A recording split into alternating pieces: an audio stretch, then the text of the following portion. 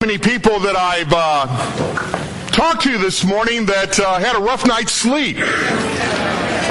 And all I can tell you is Connie and I slept like a baby. I didn't even know there was a storm last night.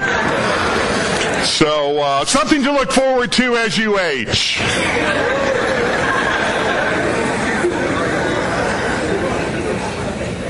So grateful for your generosity this morning in giving to our annual World Missions contribution. You're going to be hearing a lot more about Corpus Christi, about some of our other works, certainly over in Russia. But very excitingly, this summer, one of the places that the funds directly benefit will be our region, because this summer we'll be having two interns from the Monterey Church serving in our campus ministry and training this summer, and that's David and Conti, and you'll get to know them and love them. Connie and I certainly have, and we're excited to be welcoming them in June to be part of our campus staff for the summer. But thank you again for your generosity, and we know that God's work will be furthered because of your giving here this morning. Amen. We are coming to the end of our 5-month series that, believe it or not, we started all the way back in January on community. And what a great study of one another Christianity it's been. And I trust that as you look at this season that is about to pass in your spiritual life, that you can definitely look and see great strides made in your relationships in the body of Christ. And we're about to enter another season as we go into the summer months. And we're going to be talking about something that I'm very, very excited about, and so is Pierre and the other staff brothers. And that is, we're going to be focusing this summer specifically on Jesus and looking at what we call the Jesus habits. And some of the great spiritual disciplines that Jesus possessed in his character that we would do well to imitate in our life. And when we meet together as a region this summer, our theme will be the Jesus habits. And we look forward to this season of strengthening our spiritual lives going forward. I thought long and hard about what would be an appropriate close to our study on community. And it became very clear to me what I wanted to end on. And so the message today is going to focus on conflict resolution and community. Now, if you've been around the church for very long, or let's take the church out of it. If you've been in a relationship for very long, years, decades, you're going to have times where there might be and likely will be conflict. And let me be even more specific.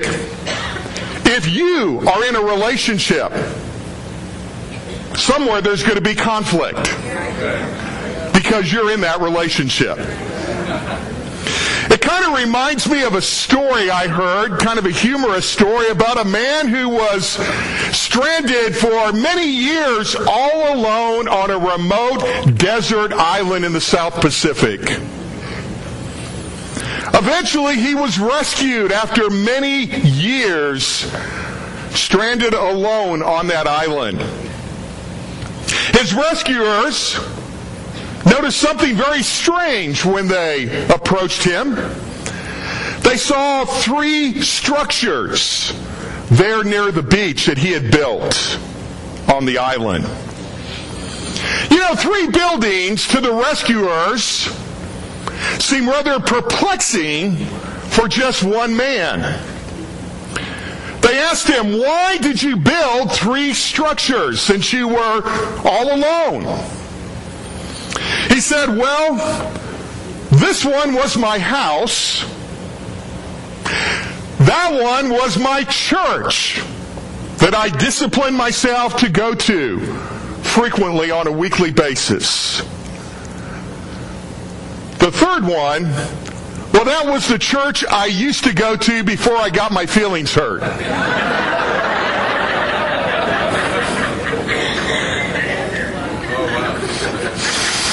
Yeah, oh wow. Like I said, if we're in relationships, if we're going to be really serious about building community wherever we live, and certainly in the body of Christ, we have got to understand how to resolve the conflict that will surely come in relationships. You know, I think probably the first thing I would want us to really understand is that we shouldn't be shocked when conflict occurs. Why should we be shocked? Even spiritual pillars experience conflict in their spiritual relationships. Let me remind you about Paul and Barnabas in Acts chapter 15. In Acts chapter 15, in verse 36, it says, "Sometime later, Paul said to Barnabas, 'Let us go back and visit the believers in all the towns where we preached the word of the Lord, and let's see how they're doing.'" Sounds pretty innocent, doesn't it? Well, Barnabas, he wanted to take John, also called Mark, with them, but Paul didn't think it wise to take him because he had deserted them in Pamphylia and had not continued with them in the work. Look at verse 39. They had such a sharp disagreement that they parted company. Barnabas took Mark and sailed for Cyprus, but Paul chose Silas and left, commended by the believers to the grace of the Lord. He went through Syria and Cilicia, strengthening the churches. Well, I will tell you, if two brothers of that spiritual stature can have such the Bible describes, sharp disagreement, then why should we be surprised if we have conflict in relationships in the body of Christ? Over in Philippians chapter 4, we read about two women. Didn't want to leave the sisters out here. Euodia and Syntyche, I guess is how you pronounce it, but you don't know anyway, so what do you care? And in verse 2 of Philippians 4, it says, "I pleaded with Euodia and I pleaded with Syntyche to be of the same mind in the Lord. Yes, and I ask you, my true companions, help these women, since they have contended by my side in the cause of the gospel, along with Clement and the rest of my co-workers, whose names are in the book of life." Man, here are two women that apparently had such a spat going between the two of them that even Paul hears about it, and it's recorded for all eternity. Bad timing.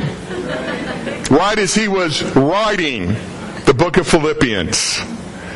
And he pleads with others in the church to get involved and help them resolve conflict. I've been a disciple now about 37 years. In fact, just over 37 years. I can count on probably one hand, maybe two at the most, where I've needed somebody else to help me overcome a snag in a relationship with another member of the body of Christ. And I am so thankful that I've had that over almost 4 decades. I remember one time getting on a plane and flying all the way to Berlin, Germany with Gordon Ferguson to help resolve a conflict in the Berlin church between a brother that I knew quite well from Canada who had moved over there and a church leader. That shows you the extent, the seriousness that we need to take unity in the body of Christ. And it's hard for me to look back and see any time where I've sat down with others to resolve conflict in my relationship with someone, where with outside help, that conflict has not been bridged. You know, the Bible says that we need to be very aware that struggles in relationships, even close friendships, can come and will come from time to time. And we better understand biblically how we need to think about that and how we need to be on our guard against Satan and his schemes in relationships and in building unity and community in the body of Christ. And so what I really want to spend my time on here this morning is what does the Bible say are biblical concepts to resolving conflict when it occurs in our relationships. Take good notes on this, because trust me, someday too you might be building a church where you got your feelings hurt, so you can leave that church and move on to another. You're going to have conflict, in other words, and you need to know how to resolve it, and you need to help others resolve it when it occurs. The first one, and perhaps what I call the golden rule of conflict resolution, is number one, choose the right person. Choose the right person. In Matthew 18 and verse 15, the Bible says, if your brother or sister sins, go and point out their fault just between the two of you. If they listen to you, you have won them over.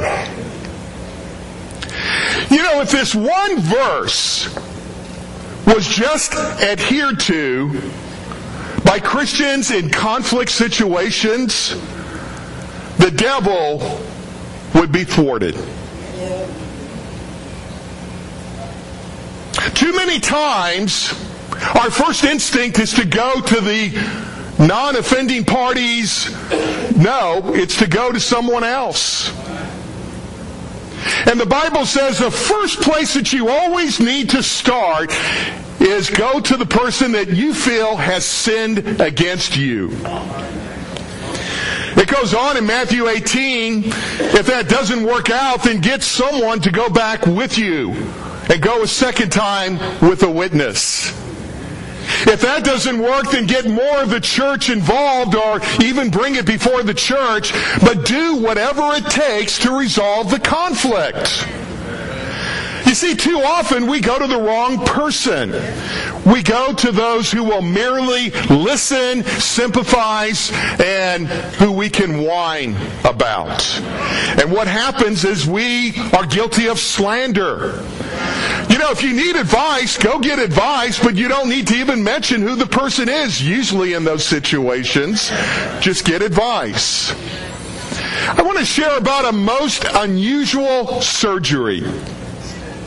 A surgeon named Dr. Kanan searched for a candidate to undergo surgery so that he could prove that appendectomies could be done under local anesthesia. Up to that time, it was pretty unheard of to do a local painkiller for a surgery. At last, finally, after trying with no luck, you can imagine, finally a patient was found who was prepared for surgery and wheeled into the operating room.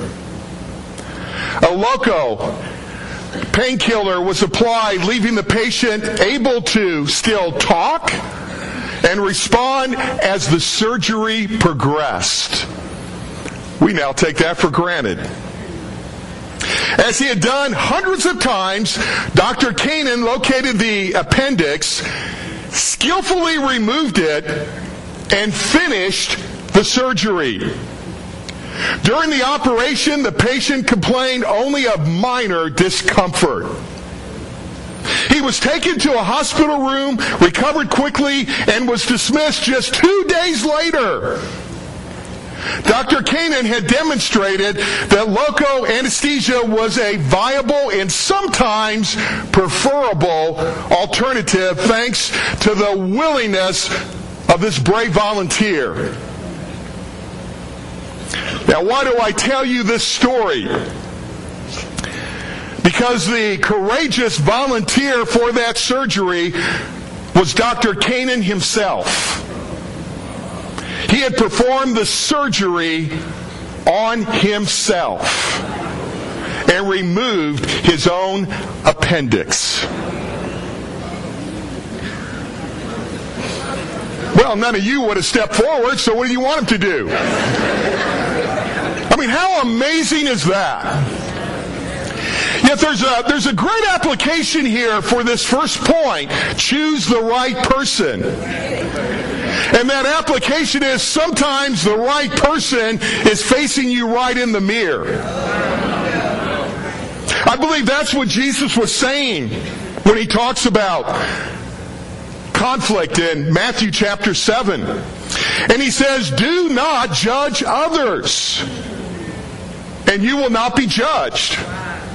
For you will be treated as you treat others. The standard you use in judging is the standard by which you will be judged. And why worry about a speck?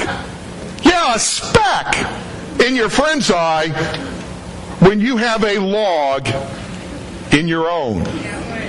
How can you think of saying to your friend, let me help you get rid of that speck in your eye, when you can't see past the log in your own eye? Jesus says, hypocrite! First, get rid of the log in your own eye, and then you will see well enough to deal with the speck in your friend's eyes.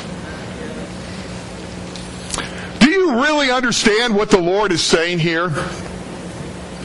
He's saying some of us are so picky that we're trying to constantly pick at other disciples. There's a little speck here, so hey, I need to talk to you about something. Brother, do you have a moment? There's something I really need to get off my heart. And Jesus says so many times, in contrast to what you have going on in your own heart, and in your own righteousness, it's sort of like this. I thought I would paint an image for you. It's sort of like this, and you're going around trying to take a speck out of somebody else's eye. Now, that's not too easy to do because you can't even get that close to them, and you're taking out half of their Bible talk right there just turning.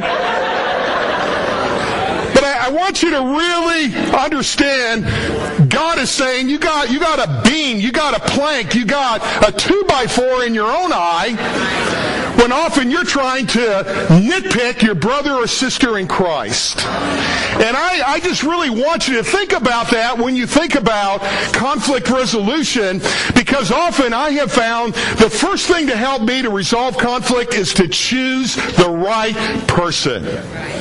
And more than not, it starts by looking in the mirror, dealing with my own unrighteousness, and realizing, in contrast, wow, what do I have to be bitter about? What do I have to complain about?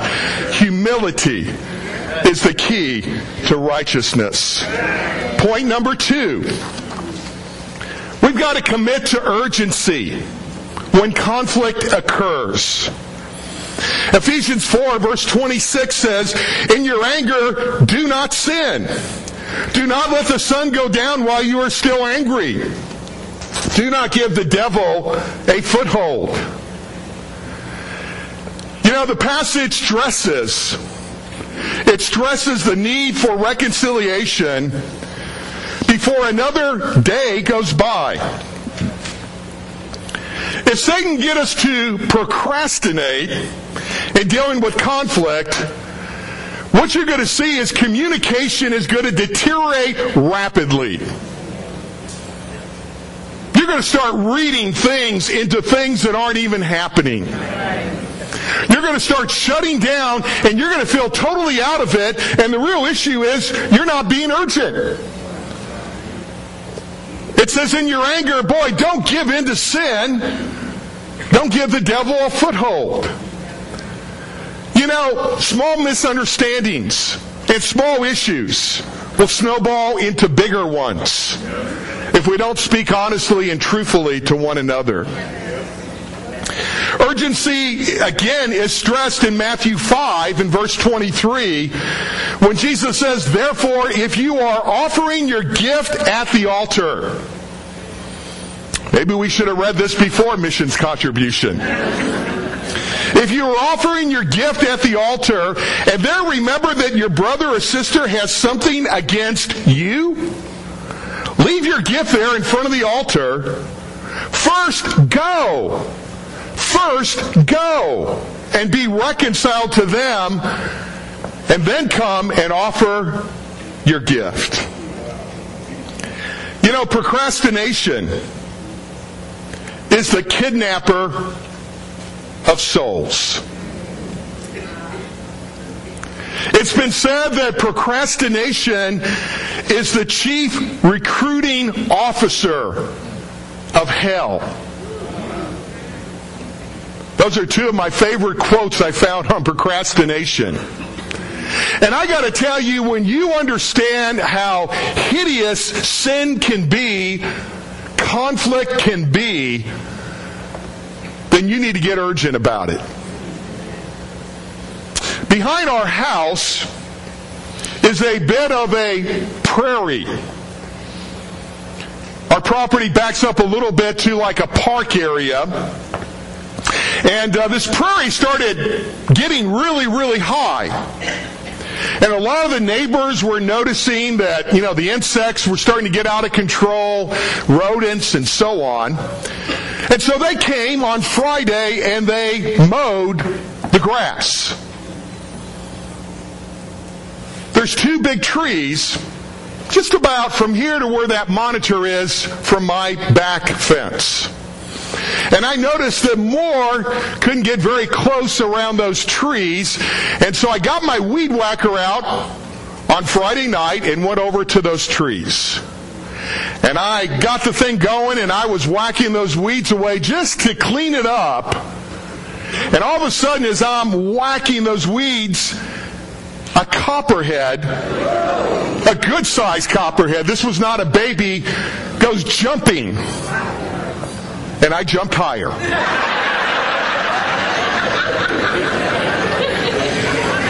You say, what did you do next? I got out of there really fast. And I got a feeling he's still there. Because that's one of the few places he could really burrow in and hide. I didn't even see him. You say, what did you do? What are you going to do? Well, I went to the hardware store yesterday and I got this. And I'm going to put this right on my back porch. And if I see him anywhere on my property, I'm going to practice good Texas hospitality and his head's coming off. You could say that's really cruel. Yeah, so is getting bit. And my point is, I'm urgent. I find myself going to the back window a lot and just looking at my yard because I want to get him before he gets me. And I know he's coming for me. I know he's not going anywhere. And I wonder sometimes if I'm more urgent to get the snake out of my grass than you are to get the snake out of your grass. Both are going to bite you. Jesus says, I better put this down. Jesus says we need to be urgent in dealing with a brother or sister that has something against us. I don't know what I did to the copperhead. I don't know why he has something against me, but it's me or him, and it's going to be him. Commit to urgency. Point number 3. A real gem in conflict resolution is convey absolute honesty.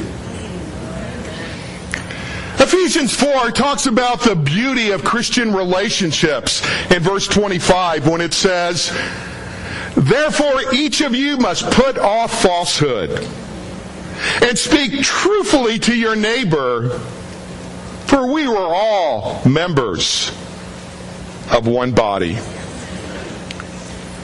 You know, Christians have the unique God-given environment to speak the truth in love.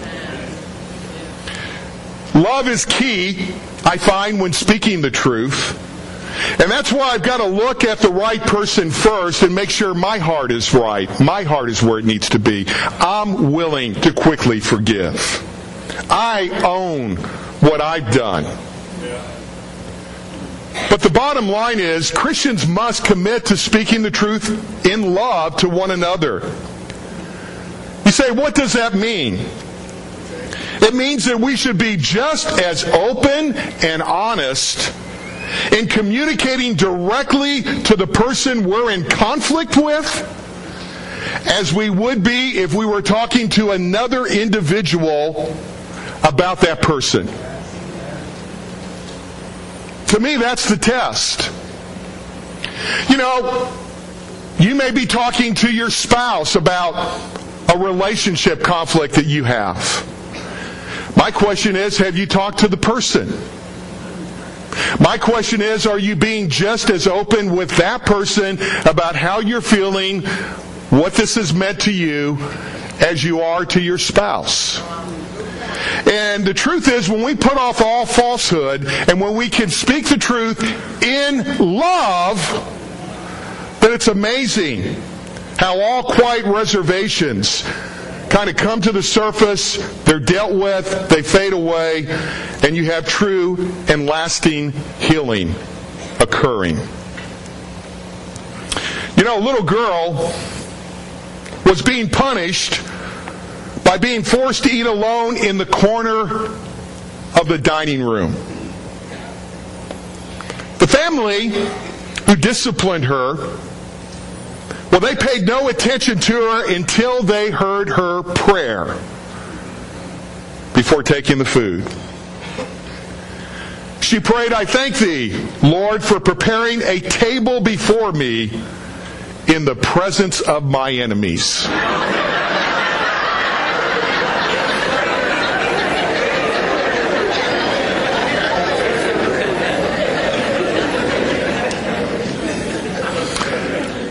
As humorous as that is, boy, it stands as an apt reminder that we can appear to have really spiritual words while masking an inner spirit of bitterness, resentment, anger, envy.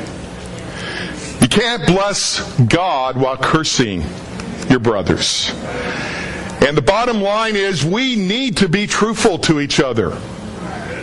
I have learned to appreciate how important it is to say things in love over the years, and with great humility and owning what I need to own first, even sitting down with the person and saying, "Hey, help me understand what I've done to hurt you." That's a really good place to start. And owning what you need to own. Sometimes it's a completely separate conversation then later when you talk about the block in your relationship. And I realize that while conflict of this magnitude is rare, I also realize God gave us some really great principles, obviously understanding that these times would come at some point in our Christian walk. The fourth point is we've got to get to the point where we cancel all debts. We've got to just let it go. Reminds me of a song I heard once, twice, 1,000 times. In Romans 13 and verse 8 it says, "Let no debt remain outstanding except the continuing debt to love one another. For whoever loves others has fulfilled the law." I mean, how amazing is that? that when you let it go, when you let no debt remain outstanding, when you forgive freely, God says you fulfilled the law. All thousands of those commandments are summed up by let no debt remain outstanding. In Ephesians 4 and verse 32, it says, be kind to one another, tender-hearted, forgiving each other, just as God in Christ also has forgiven you.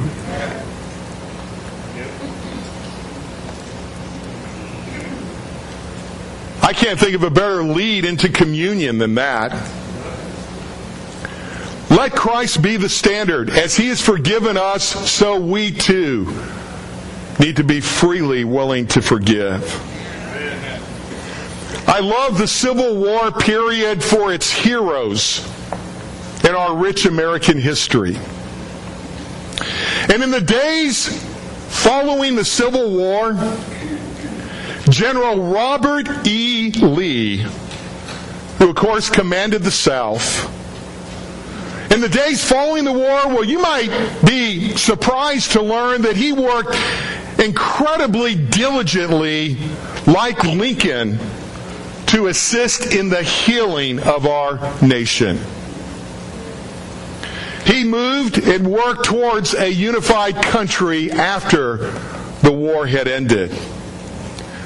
The story is told of Lee that one day after the war, he was taken to see a woman who, get this, her prized tree had its branches shot away by Union artillery. She was so bitter that she had lost her prized shade tree. She refused to, up to that point, embrace reconciliation. Sounds really silly, doesn't it? Looking back now, sounds rather petty. I mean, there were those who had lost their sons, their husbands, who had freely forgiven. The story goes that Lee simply went to see her and had this advice. It was simply, cut it down. Cut it down, my dear madam, and forget it. You know, sometimes that's about as simple as it really needs to be. Let it go. You're not going to change it. You're not going to be able to put this back together. You're not going to be able to fix it. You just simply have to decide yourself that as much as it depends on you, the good book says, live at peace. Live at peace with all men. You see, my question is, who comes to mind in your life that you don't have peace currently with? I'm sure there's a name that likely can pop in there. I'm sure there's a face. Maybe we need to think of those who went through the Civil War. Is there anything more divisive than brother against brother? Neighbor against neighbor? And the advice simply by the man who had fought and led one side of that war said to that woman, forget it. Cut it down. Just get that tree out of your life, cut it down, and let it go. You see, sometimes you can't seek shade in the shadow of broken trees any more than you can find solace in harboring resentments and bitterness for past hurts. I'm just here to tell you, life is hard, guys. Life is hard. I've lived a lot of years. Life is hard. Tough things happen even in relationships in this beautiful community we call the body of Christ. Don't cling to the broken branches of the past like the old shot-up tree. Just cut it down and forget it. As we prepare our thoughts to center around the taking of the Lord's Supper, the Bible teaches that as the church grows, Satan will do everything he can to cause division. Even well-meaning people, even believers, can be used as tools of Satan, as Judas reminds us. At Calvary, the Roman soldiers divided the earthly belongings of Jesus. But the Scriptures record, very interestingly, they decided to gamble for his seamless robe rather than tear it. Now, these were hardened men, but they saw the beauty of the robe and they said, now, better one of us has it than to tear it and divide it. What's really interesting about that is historians tell us that the church, the early church, used this seamless garment of Christ as an illustration of how we need to preserve unity in the body of Christ. For them to divide the church was to tear or destroy something of great value, something of incredible beauty and worth that belonged to Christ himself. We're going to go ahead now and partake of communion. There's so many things from the lesson today that we could focus on. A name, a hurt, something we need to cut down and forget. Let it go. Maybe it's just that we need to vow as older Christians that we are going to make every effort to keep the unity of the Spirit through the bond of peace. I hope we'll think about the seamless garment of Christ, that even the most hardened of men realize that it would be a tragedy to tear.